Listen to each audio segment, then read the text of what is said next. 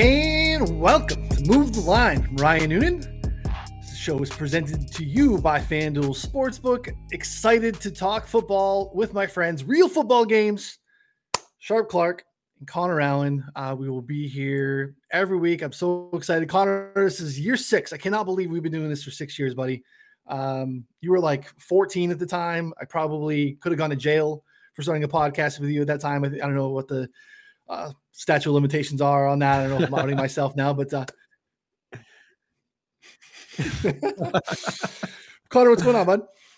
Not much. I think that I just tried to tweet out the link and I tweet out the wrong link so it's a great start to week 1. I'm pumped to be here. I mean, what did you say? Year 6 we're in? Is that seriously what we're in at this point? So shout out if anyone's been hanging around with us for a long time. Rest in peace, the Quant Edge TQE days. We had 2 years on TQE, and this is year 4 at 4 for 4. So yeah, 6 years we've been doing this thing together. So we're getting smarter as we go because we started to bring in sharper people to talk NFL sides and totals.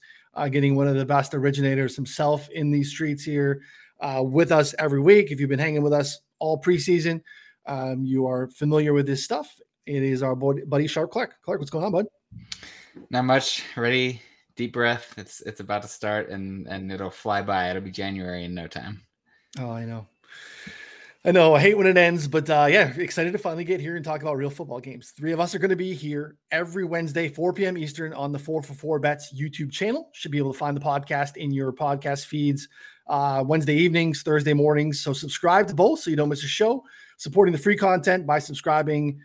Again, while you're hanging out on YouTube, we're doing the podcasting goes a long way in helping us and continue to bring really great free content to you and bringing some of the best tools and content in the industry over at 4 for 4. So take a second, click that button, thumbs up on the video, comments, reviews, and the podcast. All those things go a really long way in helping us out.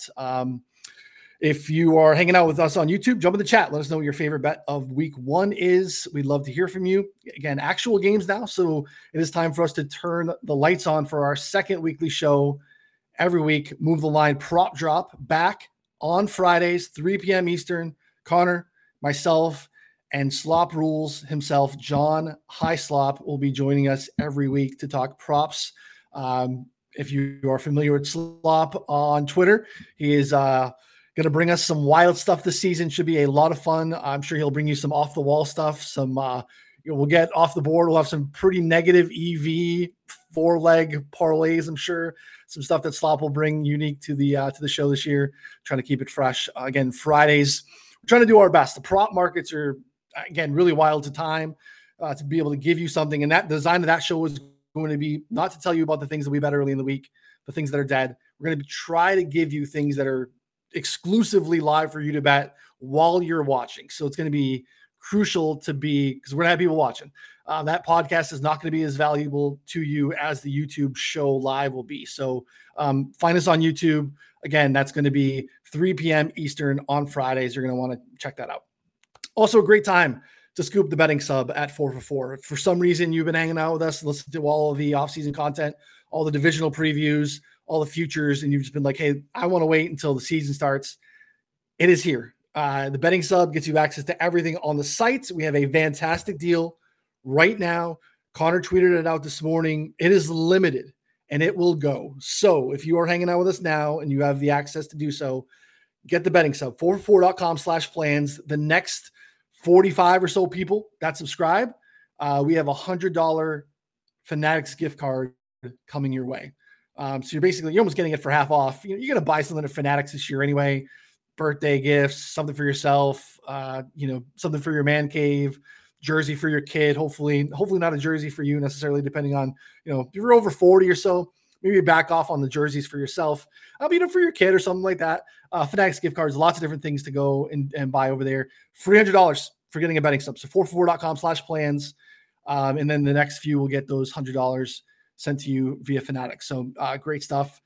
Want to check that out. Again, if you also want to get another deal, you miss out on that, DM any of us. I'll be able to get you a promo code and let you get started in there too.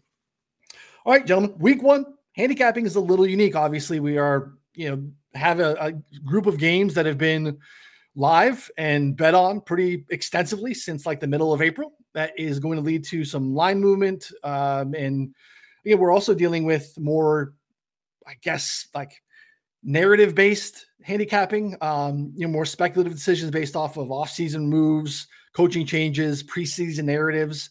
We don't really know. We have an idea of what these teams are going to look like.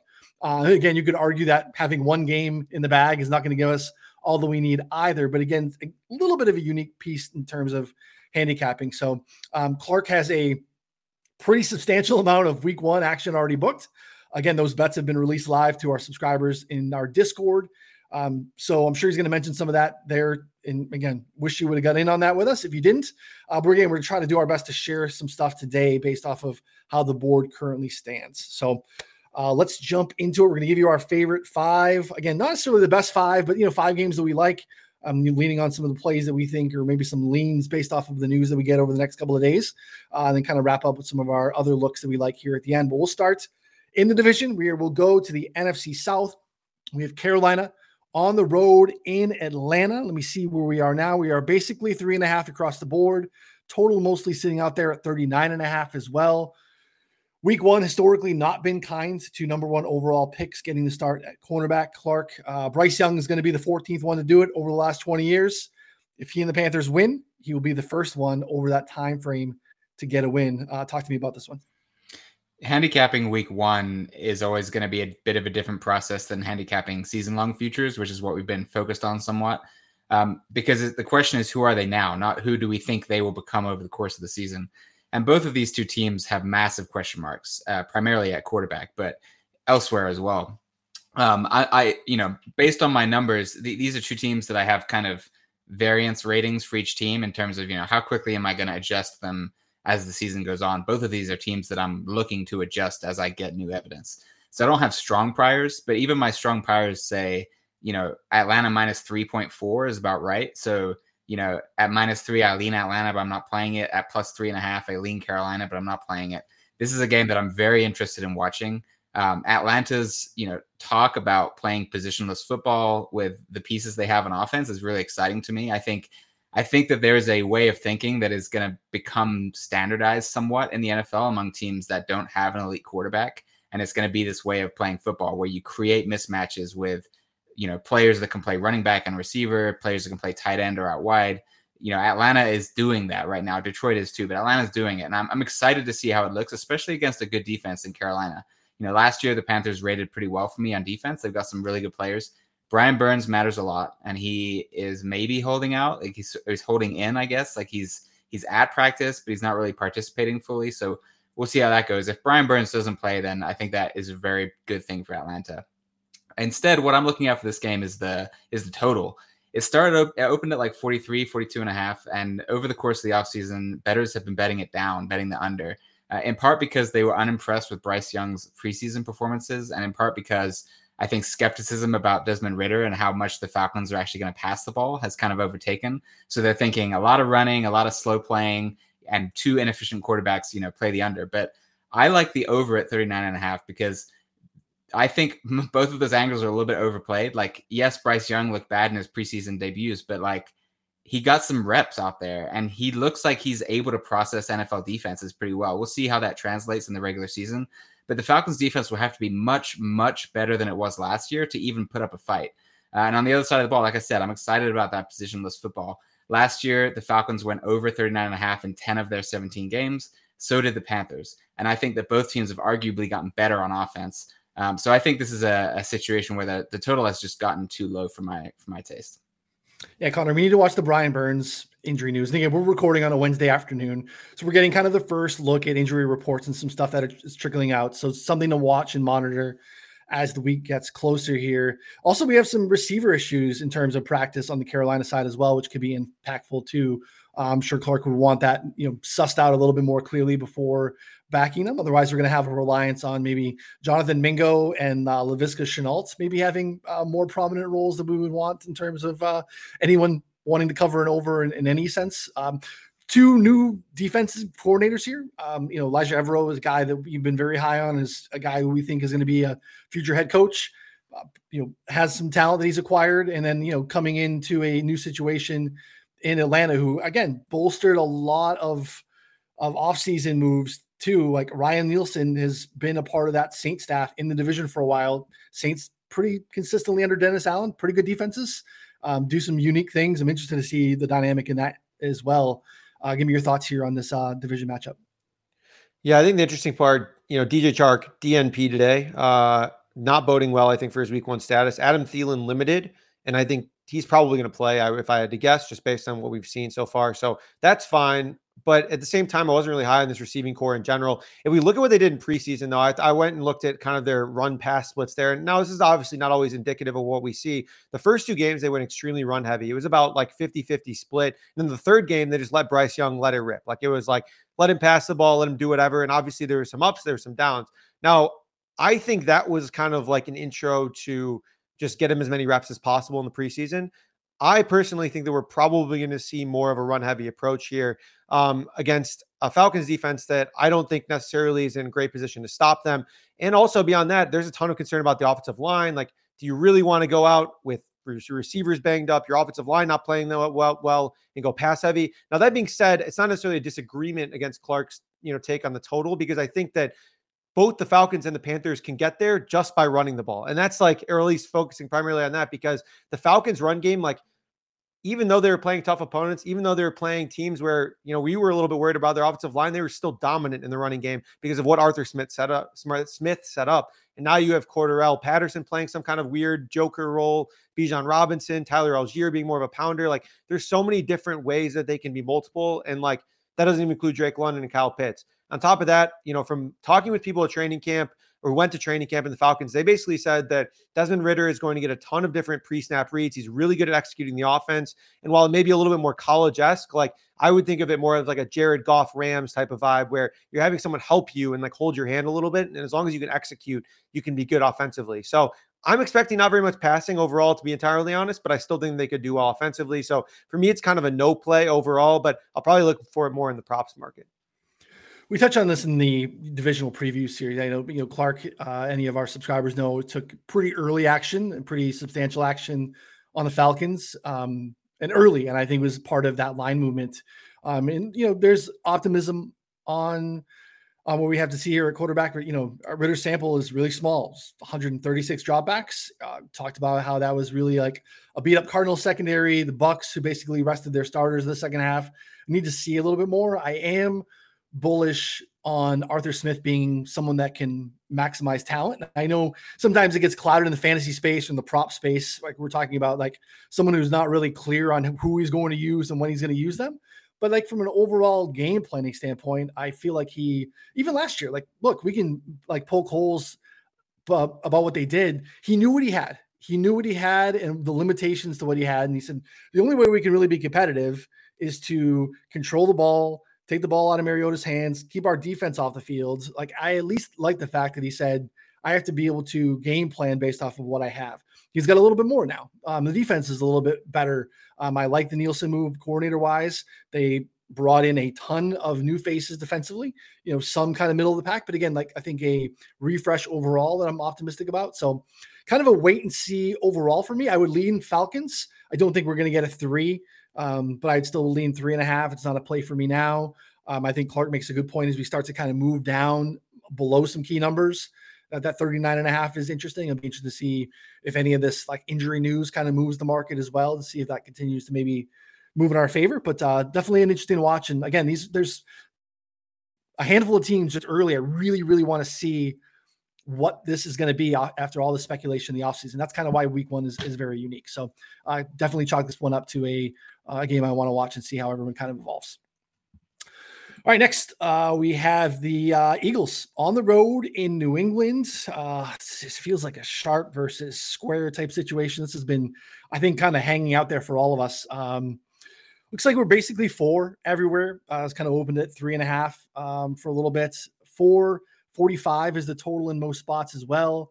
Again, you're just feeling like if we're betting on what we saw last with these teams, if we're betting on a middle of last season New England versus a Philly team that was absolutely rolling, this one feels really strange to us. Why is this only 3.5? I do feel like there's probably a lot of sharp money, just kind of, hey, New England's at home getting more than a field goal type of situation.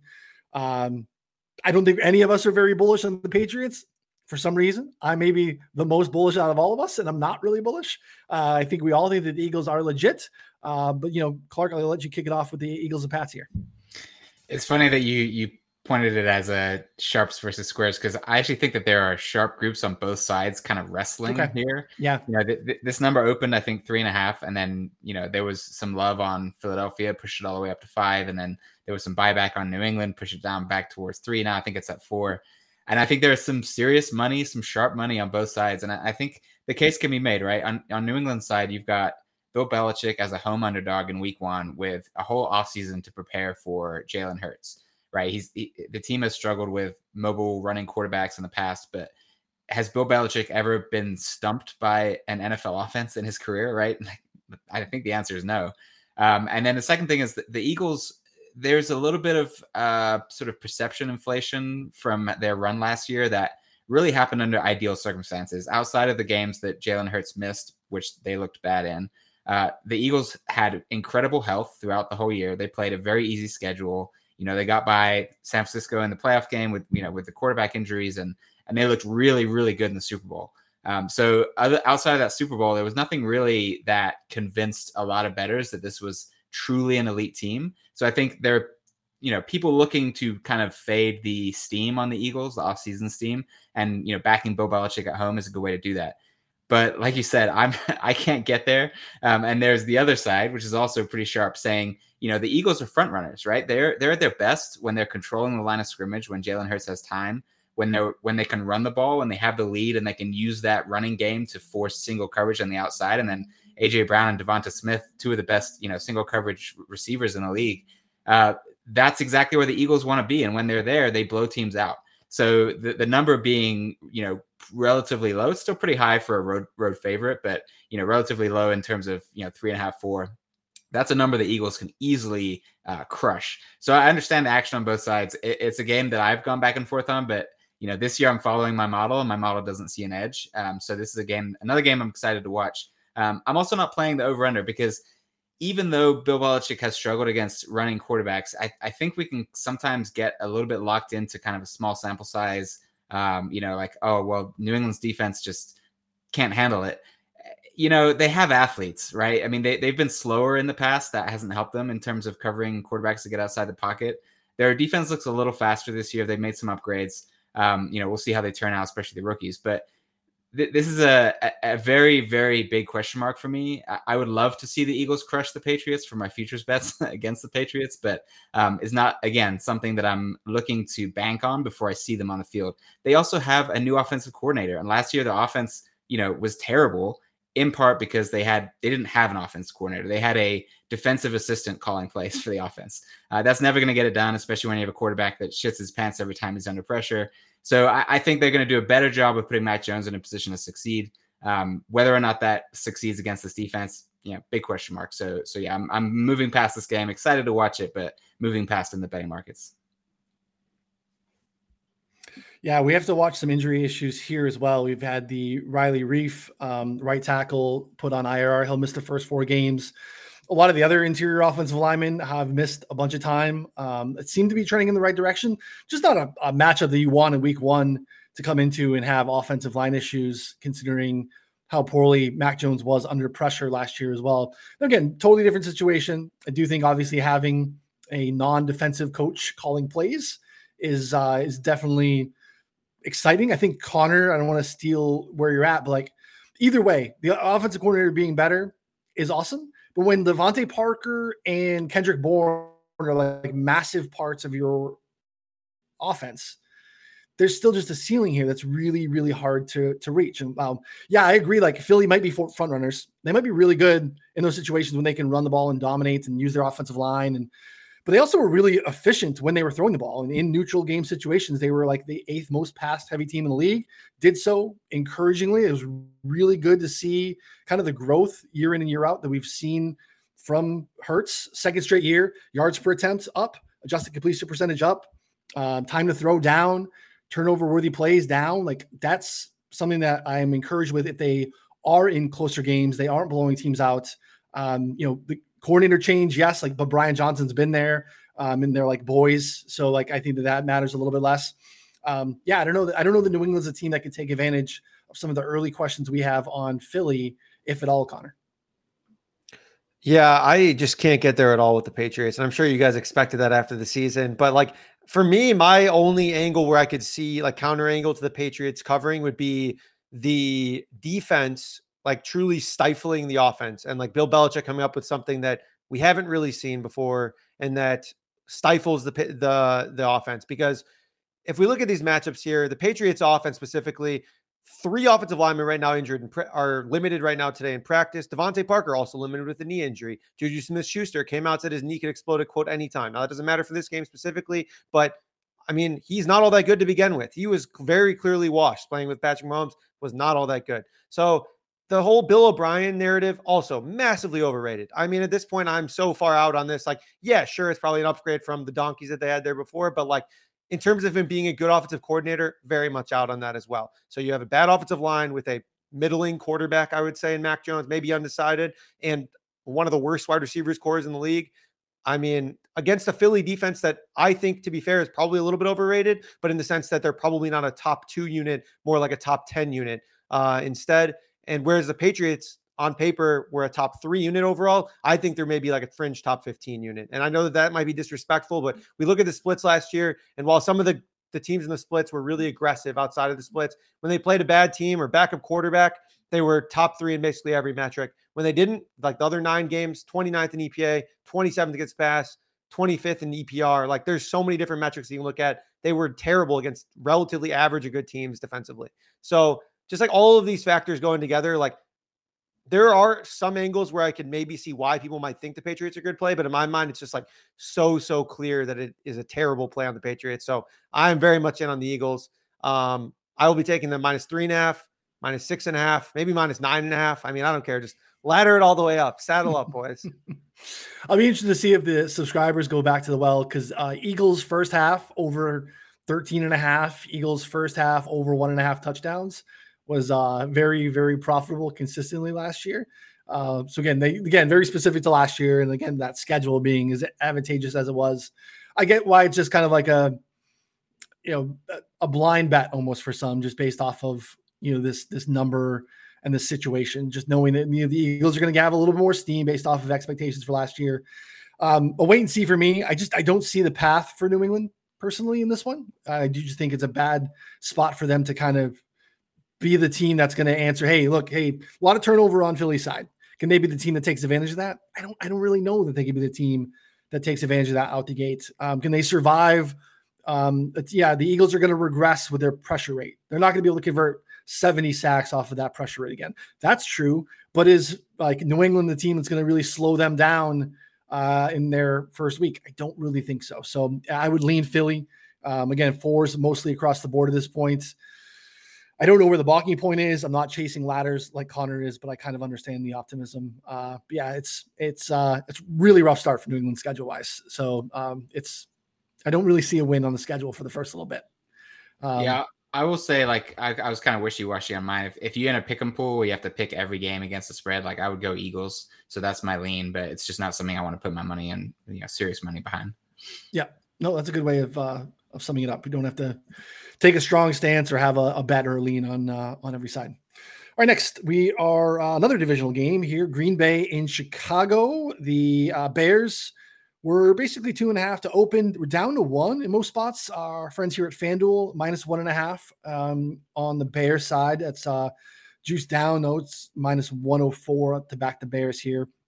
Total 42.5 on FanDuel. So you can shop that around if you have any interest there. I think really a lot of question marks in this division. It's an interesting one for us to unpack in the preseason.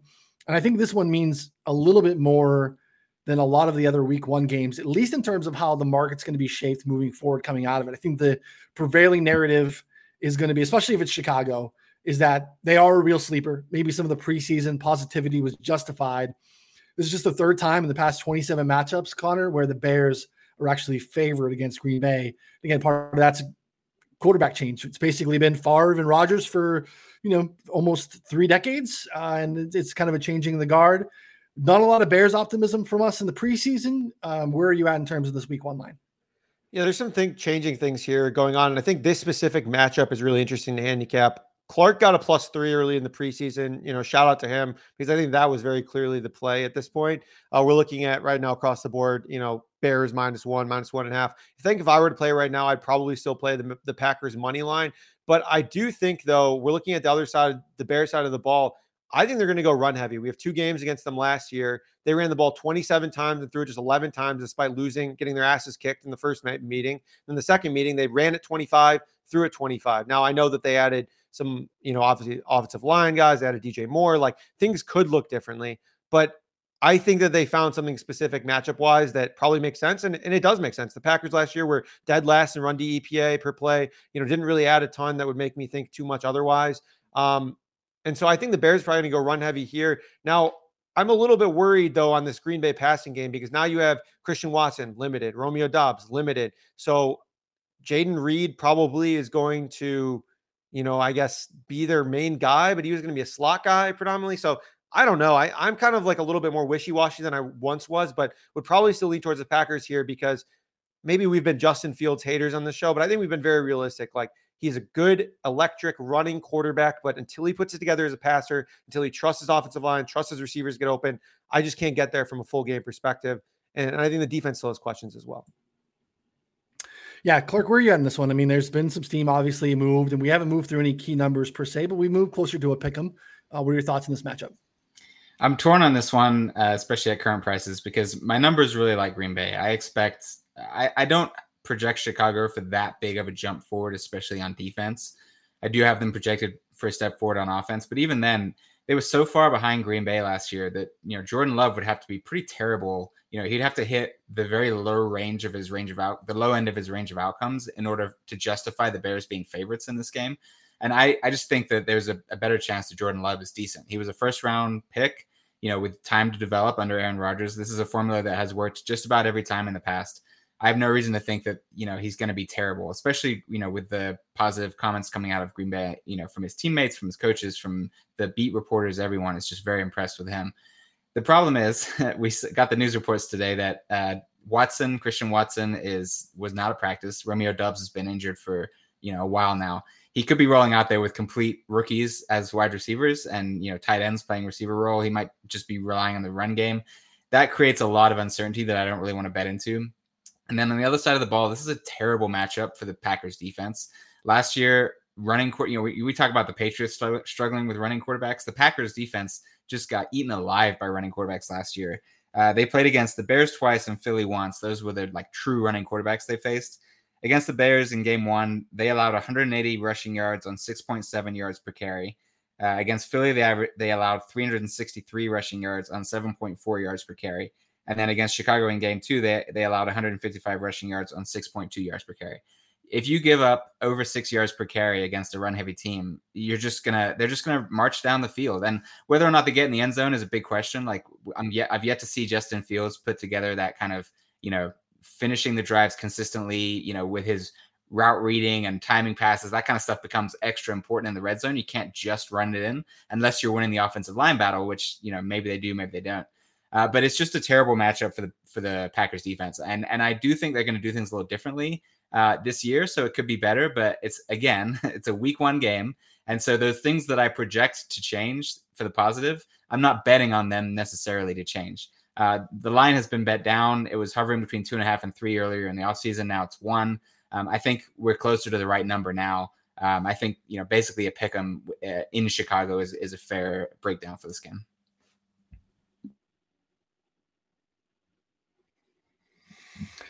Yeah, I'm torn too. I'm kind of with you guys. I mean, I don't love the Jordan Love sucks narrative. I don't really believe that. I think maybe there's been a little bit of optimism, in terms of the offseason stuff, and some of the stuff that's come out of the reports and team reports has been a little bit more encouraging. We just haven't seen much of him to really have a concrete take. And we'll start to get some of that. Obviously, I think the handicap is contingent on Watson and Doubs being active here. There were some injuries too on the defensive side for Green Bay, and I worry about, if they're still bad and they're healthy early and they're still able to get run on a bit. Now they play a decent amount of man, and we know that historically has been problematic against rushing quarterbacks as well. We saw that. I mean, Fields It's not an accident that Field, like great talent, incredible running quarterback. He had a insane run of defenses that play a ton of man. Great game against the Giants, who blitz a ton and play man. Great game against the Lions, 2 of them, top 6 in man rate. Great game against the Dolphins, top 5 in man rate. Packers twice. It's like, so they played a ton of teams that play more man than anyone else. I still expect Fields to run, but I think part of that was matchup based last year as well. I think, again, similar to talking about, hey, is Belichick going to prepare for a rushing quarterback? I think the Green Bay is prepared to scheme a little bit different and see what they can get from him and make him kind of beat them in the pocket. So I lean Green Bay. I also want to I don't want to double down on preseason leans, but it's like we were pretty clear on Green Bay being the team over, again, a lot of these Bears and Packers stuff in the preseason was almost the same. It's almost identical. So you're giving me basically a coin flip in week 1. I definitely lean Green Bay. Green Bay may be an interesting teaser leg. If you're still can find 1.5, so you can get that out to maybe 7.5 and a teaser leg. That could be something that could be of interest to me too. But again, I want to wait and see what happens with Christian Watson and Romeo Doubs before taking any action. But I expect Green Bay to be ready to stop the run a little bit more.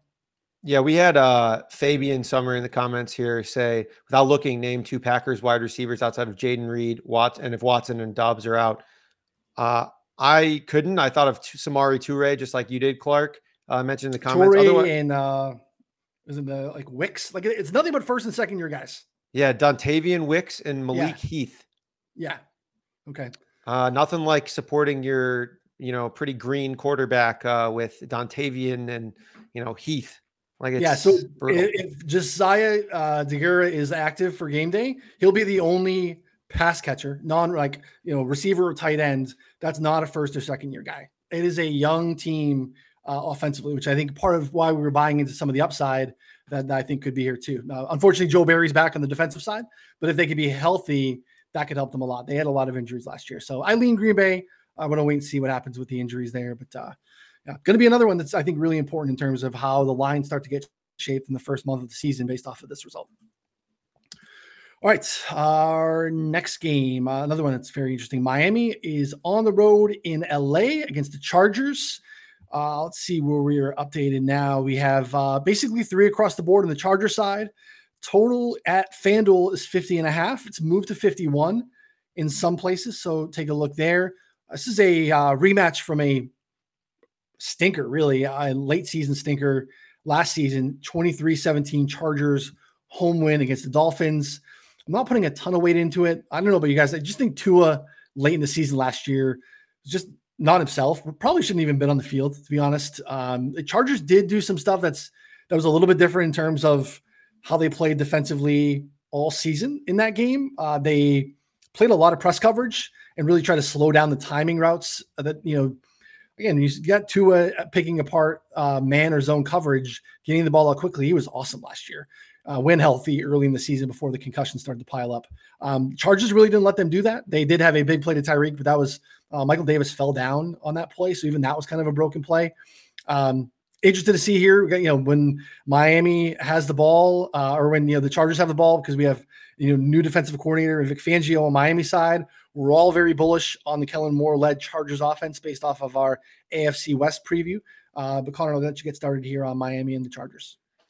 Yeah, I think the more that I thought about it, I did put a little bit more stock into it than I think what you're saying in terms of what we saw, because I do agree that he probably shouldn't have been on the field. And I think that was more, I don't know, I guess noticeable in the Green Bay game, particularly where he was just very clearly throwing to the other team and was all over there. And I think that some of that existed in the game against the Chargers, but I went back and watched the game this week leading up to this because I thought it was really interesting is basically just about interrupting their RPOs and the Dolphins' lack of a run game to kind of counter what the Chargers were doing at the time. And so what they were doing is they would press and they weren't allowing receivers to get open early. So Tua would look for, his receiver. And then basically the Chargers had their defensive ends bull rush Tua. So even though that left the running back open, it caused the pass to be a little bit more erratic. And so the way that worked, it left them a little bit exposed at times, but Tua just wasn't able to overcome that. Something they really hadn't seen at this point. So it was I would say a perfectly dialed up game plan, and they struggled. I mean, they had scored that fluke touchdown off of whatever Tyreek. I think Clark, you tweeted it out,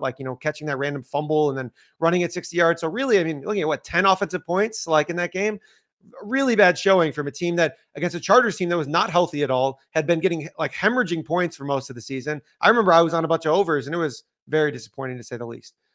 So in this spot here, I'm a little bit concerned. I think that the under is a good play here for a couple of reasons. So one, I think that the Chargers defense schematically can match up against the Dolphins. I think they'll have a little bit more success than they did last time, but it's going to be a chess match. Like Mike McDaniel's going to have to figure out other ways to get around what the Chargers did last time. And on the other side of the ball, all the talk all offseason has been Kellen Moore, going to push the ball further downfield. Well, Vic Fangio, and one of the staples of his defense is keeping the ball in front of him, like making sure it's like a bend but don't break kind of approach here. They added some talent defensively. Obviously, not having Jalen Ramsey kind of stinks, but those two kind of approaches, I think, clash a little bit. So in that sense here, like if the Dolphins are able to keep the ball in front of them and they're not getting exposed deep, like I think it's just going to cause them to slow the game down a little bit more, be a little bit more meticulous, maybe make some more mistakes deep downfield if that's what he's been instructed to do. So I'm on the under here. 51, I think, is a little bit too high. I can see why on paper both offenses are good and you expect a lot here, but I think a little bit of a contrarian approach for week one. I think that this is more like a 24-21 game than a 27-24 game. All right. I don't hate that handicap at all. Definitely going to be the interesting side of the ball to watch. I mean, I think this game in general will be a great one to watch. That's why it's on the card. But that particular offense-defensive matchup is going to be something that I know we're looking forward to. Clark, what are your thoughts on Dolphins-Chargers? Yeah, Connor kind of took all my talking points. I also rewatched the game and came away with the exact same conclusions about what the Chargers did. Ryan, it's funny that you phrased it as, should we put too much stock into his bad performances late last year? I actually go the opposite direction and say, given the fact that Tua was pretty terrible for 2 full seasons before that, I'm not putting too much stock in the first 6 or 7 games that he was really good for of last year. I think I'm putting some stock in there, like what Mike McDaniel was able to do to, open up Tua's strengths in terms of quick processing, quick decision making, throwing to open guys. Like, yeah, Tua's really good in those circumstances, and he was way better than the backups. You could see that anytime the backups had to play. But I view it more as defenses catching up, and Tua does not have a second gear. Like he's basically, a very quick processor that has to see something quickly in the play. And if he doesn't see it, it's a wild, erratic throw, or it's, panicking under pressure. He can't throw on the run. Like doesn't have the arm strength to make those throws. He can throw it. Like his bad throws are really, really, really bad. So I think what the Chargers did in terms of forcing him into those decisions by playing press man coverage, if they can, replicate that this game, then yeah, I mean, it's not an offense I want to be backing into. My numbers actually like the Dolphins though, if you just look at the numbers, because, last year, I think they played in Miami and the Dolphins were 3.5 point favorites. And so now we're going to LA and the Chargers are 3, bordering on 3.5 point favorites. And that's a massive swing considering both teams got better in the offseason. I think if you are forced to play this game again, if you're in a pick and pool, whatever, taking the points with Miami is the way to go. I also don't hate teasing Miami up to 9. I know it's not a traditional Wong teaser because it's not plus 2.5, but I think getting, the 3, off of a push into a win, the 4, the 6, 7, 8, this is a game that, like Connor said, could be lower scoring, and whichever defense is losing or whichever offense is losing late in the game, I have faith that they'll be able to put up enough explosive plays to close the gap. I don't see either team really putting the pedal to the metal and dominating this game. One thing I'd look out for that makes me a little more hesitant to back the Chargers if I was to go that way is the Dolphins probably will have a much better run game this year. That's something that Mike McDaniel's been focusing on in the offseason. And I think he kind of set up last year, and now he's kind of settling into what he wants to do, which is, I think, put less pressure on Tua, force defenses to account for the run better. And the Chargers were not good at that last year, especially on outside runs. So let's see what they do in the run game. This is the most exciting game of the week for me in terms of 2 teams that could be competitors, could also not be great. There's a wide range of outcomes. This is always a great matchup. You got the Tuavis Herbert angle. You've got the new coaches on both sides. This is going to be this is one that I'm really, really looking forward to. And, sorry, Chargers fans, we have about 96 hours until kickoff. There's still time for a catastrophic pregame injury here that can massively handicap or change the handicap here. The Chargers just at some point every preseason have someone that you're like, crap, this guy's out for the year. So we haven't got there yet, really. So hopefully that holds off. But yeah, I mean, early season game 2 in LA, I don't know, like Dolphins, they travel decently well. This is like a pseudo Miami home game on the West Coast. That's always a problem for the Chargers. They just don't have any home games. You could have a lot of Florida transplants out there with their their Fins gear on, ready to go. So yeah, going to be a great game to watch. I'm excited for it. Like that we have a nice like late early window split. Like they didn't give us like 3 games in a late window. Hopefully, I haven't looked all the way down. I'm sure the NFL found a way to botch that up at some point this season, but like having at least 4 or 5 games in the afternoon. This is going to be nice. All right, last one we're going to talk about in depth here is the Monday nighter, another divisional game in the AFC East. Buffalo on the road against the Jets. Let's see where we're at now. We're still basically 2.5 across the board. On FanDuel, the total is 46.5. We are 2.5 on the Bills side. Again, basically since Tom Brady took his talents to Siesta Key, the Bills have absolutely dominated this division. They've gone 15-3 over that time frame. There are not nearly as many divisional layups though this time around. Obviously, all the teams we think are least viable to win most of the games. Patriots context aside here, but this one's going to be very interesting. We didn't really get a lot of your thoughts here in the AFC East, Connor, because you were not with Clark and I. So I'm going to let you get started here with your Bills and Jets take here for week 1. Yeah, this is a really tough one for me because I think that we look at this specifically here. The Jets defense is awesome. The Jets pass defense locked up Josh Allen pretty well in their 2 meetings last year, 205 and 147 passing yards, completing just 52 and 59% of his passes. I mean, just frankly, wasn't all that good. Now, that being said, I'm not sure that the Jets offense is going to be just like an automatic smash here. There's plenty of concerns on the offensive line. And I think that was pretty visible throughout preseason, throughout training camp, of what we've seen, like projecting it on paper. Like I don't think anyone would be surprised if they're not a good offensive line.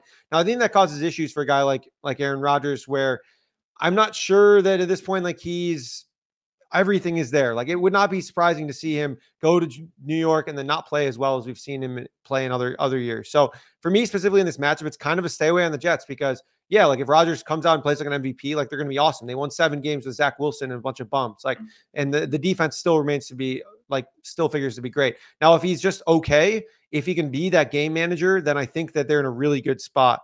But it's kind of just remains to be seen. The Bills defense should be a little bit better this year. Their pass defense was basically banged up all last season, so they're healthy. I think that should help as well. I expect the Jets offense to probably lean a lot on Dalvin Cook here to start, maybe a sprinkle of Breece Hall. Maybe we're talking 7-10 touches early on here. So honestly, overall, I don't have a great handicap on this game. I think that the line's about right. I think if I had to pick, I'd probably pick the Bills, but I don't know. I think there are concerns about the Bills too, on their side too. Yes, hanging out at 2.5, Clark. Any interest for you in again the team that you and I both picked to represent the AFC in the Super Bowl, the Buffalo Bills? Yeah, I finished my 32 days of team rankings today, and Bills are my number 1 team. I have them winning the Super Bowl. They're the better team. I mean, they're primed for a Super Bowl run. The Jets, I think, have a lot of question marks, but the problem is last year the Bills' offensive struggles against the Jets were real, and they were grounded in the fact that the Jets have a front 4 that can create pressure and a secondary that can really cover elite receivers. When you can do that, you can combat the best quarterbacks in the NFL, and Josh Allen is one of those quarterbacks. So the Jets defense is perfectly built to stop the Bills. They have the talent. They're healthy right now. This isn't a game that I think the Bills are just going to smash on offense. I think it's going to be a struggle, but I think it's going to be the kind of struggle that the Bills are capable of winning. On the other side of the ball, the Jets were terrible last year with bad quarterback play, and they got themselves a quarterback. I don't think that Rodgers is washed. I also don't think that he's at his MVP level. I think somewhere in between.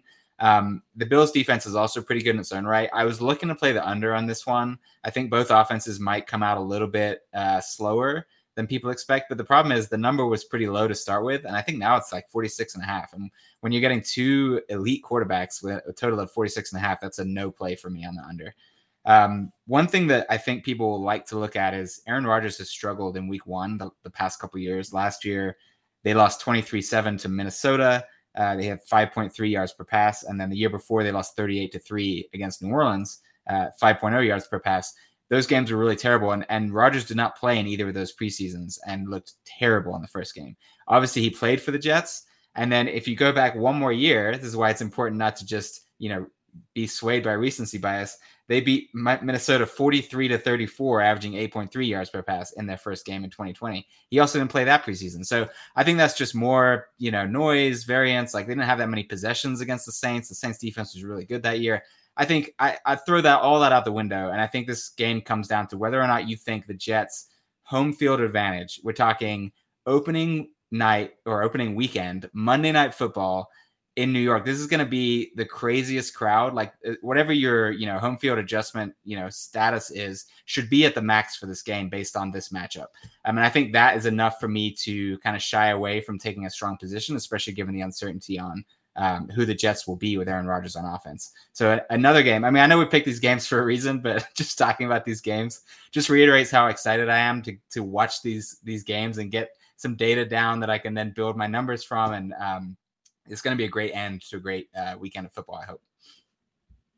September 11th on top of it for the Monday Nighter. So, like, just, anything else you want to add to the pile of above the max of whatever the home field advantage is, it's there. Yeah. So I love that it's a prime timer. I love that we get that one isolated. I do think that, not having to, worry about multitasking during that game and watching it solely right away is going to be fantastic. So, I'm interested to see if that jumps back down again. The movement's probably not going to be too much, right? We're at 2.5, meaning we're kind of bumped against the 3. We're not going to see the 3. If anything, to Clark's point, I think you'll see some buyback, maybe some pro Jets steam a little bit here closer to game time. So again, another one that I don't have a great lean on either currently, but that one I cannot wait to watch. Connor, you got something there? Is it bad that I think that both teams, like, offenses, like, path to least resistance will be like just running the ball kind of a little bit more? Like, I mean, I think that both of them could actually do reasonable on the ground. And, like, I mean, maybe they're like, both secondaries are just awesome and, like, very well equipped to handle, like, a pass heavy attack. So, like, I don't think that that's, like, the way that they should approach this game. Now, whether they actually do that remains to be seen, but I don't know, like a lot of, like, more running out of the shotgun for the Bills, usually utilizing James Cook, could really counteract a lot of what the Jets can do. And I think that could work out really well for them if that's what they do, and then pass the ball, because, like you said, like, Stephon Diggs is not enough. Like, Gabe Davis, Deontay Hardy, I think, is going to start 3 wide receiver sets this year. Dalton Kincaid in the 11.5. Like, I'm just not sure it's enough right at this point. Well, I think it's an interesting wrinkle, right? Because you talked about the struggles last year. Again, the Bills on both sides of the ball kind of lined up and said, this is what we do. They don't do a ton of pre-snap wrinkles defensively. I think that's probably why we have, no more Leslie Frazier and Sean McDermott's taking over, because they basically said, here's what we're going to do. And oftentimes that worked, especially early in the season when they were healthy. But they only ran 12 personnel 8% of the time. It was the second fewest snaps in the league with 2 tight ends. They're more equipped to do that. They're more equipped pre-snap to be able to let you dictate what you're going to do personnel-wise. Damian Harris can be a guy that they can maybe rely on a little bit more between the tackles to do some of that tough stuff that maybe Singletary couldn't do. And maybe if you're not going to run, or you didn't bring in, and maybe you have, something strong set-wise, they can put Kincaid out in the slot and do something, give you that 11.5 look. So it allows, I think maybe the personnel allows them to be more multiple than in years past. So I'm excited to see what those wrinkles look like and how the teams adjust to it too, because I think they've evolved too based off of knowing, we can't really just line up and think we're going to beat you, especially as the season went on. They had injuries. They didn't really make a change. And that's kind of why we saw, especially defensively, some really poor late down performance, things I think are going to regress this year, which is part of why I'm bullish on them getting back and being really where we thought they were coming into last season. So that is our favorite 5. I'd love to get your thoughts, kind of just toss it around here. I know Connor and I both have a handful of team totals that we like, that wanted to toss off of each other. I'm interested to see how many that we have are overlapping, because we have not discussed those. I think I have 6 unders and then 2 overs, which I think, we used to maybe a little bit of, like, I'd love to get your thoughts too off the top of just week 1. Should we be leaning under? And I know we don't want to paint with a broad brush in any situation, Clark. But we definitely see, like, we want to cheer for points anyway. People want to cheer for points early in the season because, like, hey, we missed football. I want to see good things happen. We have had a little bit of a tendency of leaning under in terms of totals over the last couple of years. Is that small sample variance? Is that something that you buy into at all? If things being equal, would you lean one way or the other? Is it all matchup dependent? No, not really. It's matchup dependent. Yeah. There's some macro things that change each year that I think really, really good bettors, sort of macro minded bettors, are able to capture. I don't have anything like that.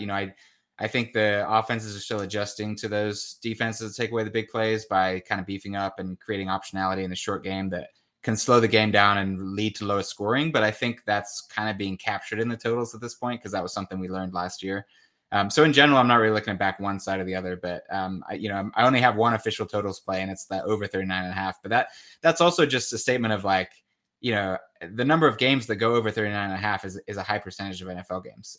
And the number of games that land 40 is pretty high. I think it's like 3% or something. So the fact that total got under 39 or under 40, I think is significant. I wouldn't have been playing the over at anything 40 or above. So. All right, Connor, what's a week one look that we didn't talk about that you wanted to bounce off of us? I'm going to rattle off like a couple here, and we'll just get going with like half of them.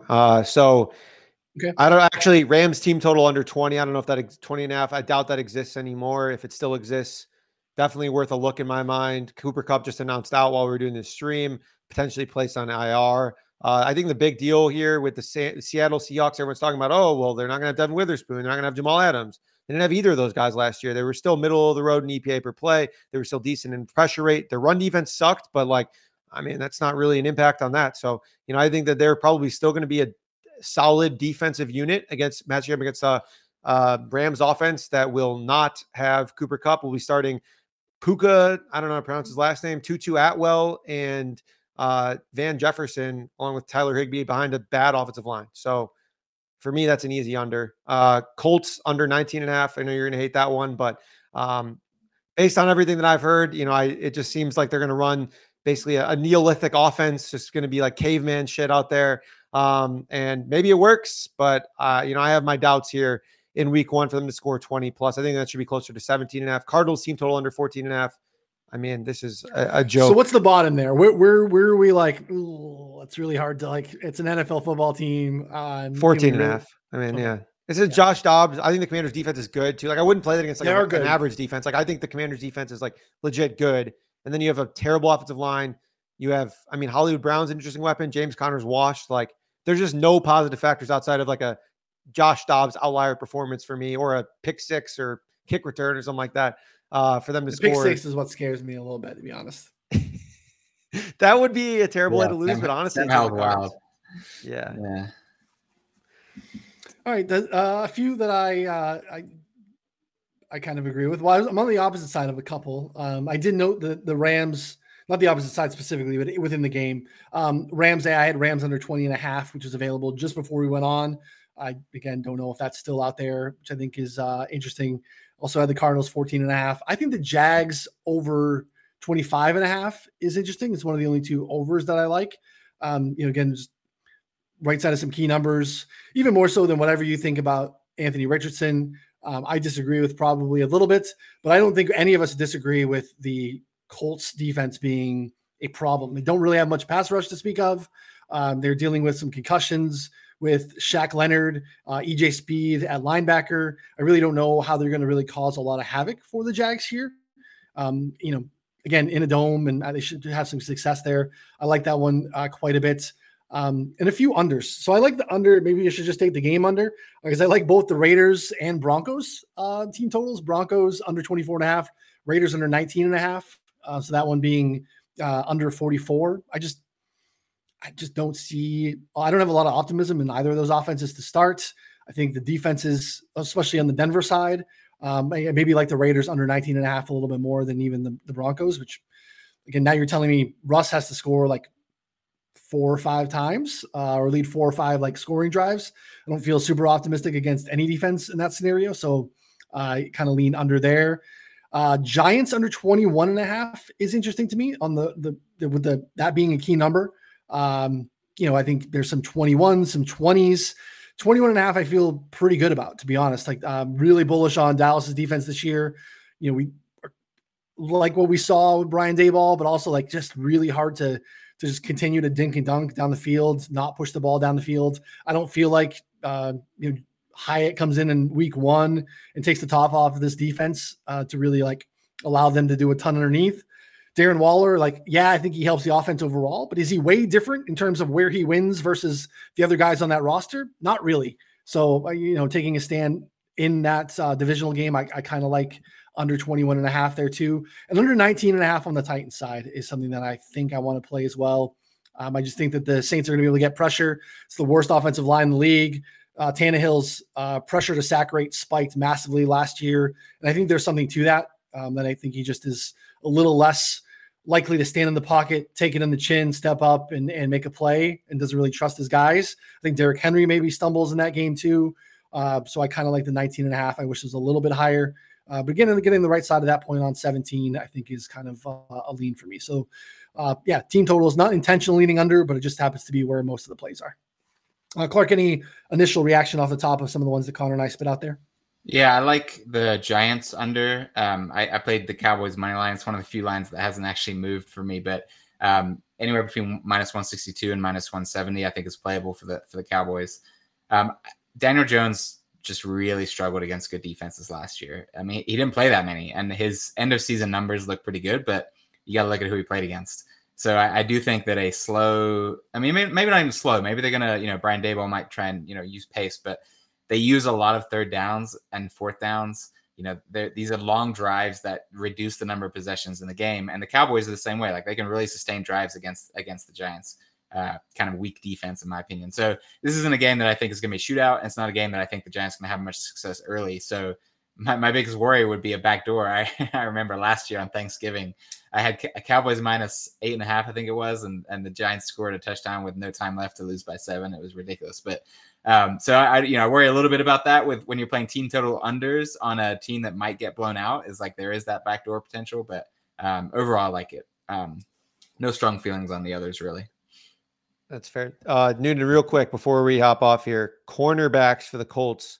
Starters, I think we're expecting right now, Darrell Baker Jr. and Dallas Flowers, Dallis, not A-S, Dallas Flowers. I mean, you know anything about these guys? Like, I mean, these are a bunch of jabronis out there, right? Like, I mean. Yeah, I mean, Juju Brents has not really been, he's been dealing with injuries and again, a rookie, a second-round pick who they were expecting a lot out of. And, he struggled to stay healthy. Same thing, Kenny Moore. Like, even when they had those guys in like the projected lineup, it's like, it might be the worst cornerback room in the league, or one of them, definitely in the team picture. So yeah, I mean, there's going to be some room for the Jags to operate. And again, on top of that, it's the lack of pressure. So like, yeah, DeVorce Buckner can win. There's some questions obviously early in the season without Cam Robinson along the offensive line for Jacksonville, but like I don't really trust anything that like the Colts have in terms of consistent pass rush. So, obviously those two things are a marriage in terms of pass rush and cornerback play. And it's just kind of a mess in Indy. So, any anti-Indy stuff for me is really defense related. I get it. I mean, I'm not bullish on week 1, Anthony Richardson coming in and setting the world on fire. I think he, tucks and runs a bunch. So we'll be interested to see if we can get a decent carry number on him when that opens up. But yeah, I mean, I'm not expecting much from the Colts D. Is it Shaq Leonard in concussion protocol or something? He's in concussion protocol. Yeah. And has been for like a week and a half. Not great. Yeah, no need to rush him back. Yeah. So yeah, I mean, not a lot of optimism for Indy there. And Connor's smiling because he's got worst team in the league tickets, I believe, that he's pretty excited about.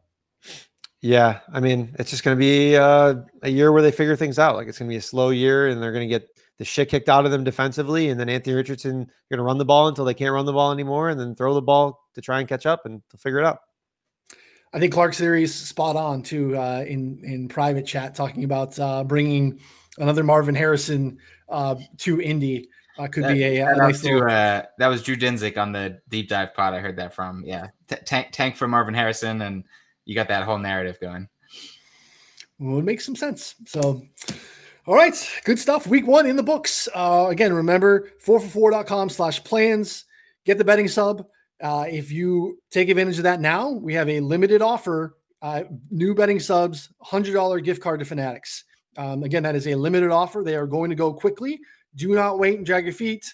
Jump in, get into Discord, get the bets. Again, the betting sub gets you access to absolutely everything. So if you need help managing your fantasy team in season with our waiver wire columns, you're still playing like best ball or pick'em stuff in season, prize picks, underdog, all those things, We have channels for that in our Discord for plays. We're going to be banging those out for you all year. Betting Sub gets you access to everything. Take advantage. $100 gift card to Fanatics for the next handful that jump at that. And again, we will be back on Friday, 3 p.m. Eastern. Connor, myself, John Hyslop for Prop Drop. So for Connor and Clark, I'm from Ryan. We'll see you all next time. Thanks, everybody.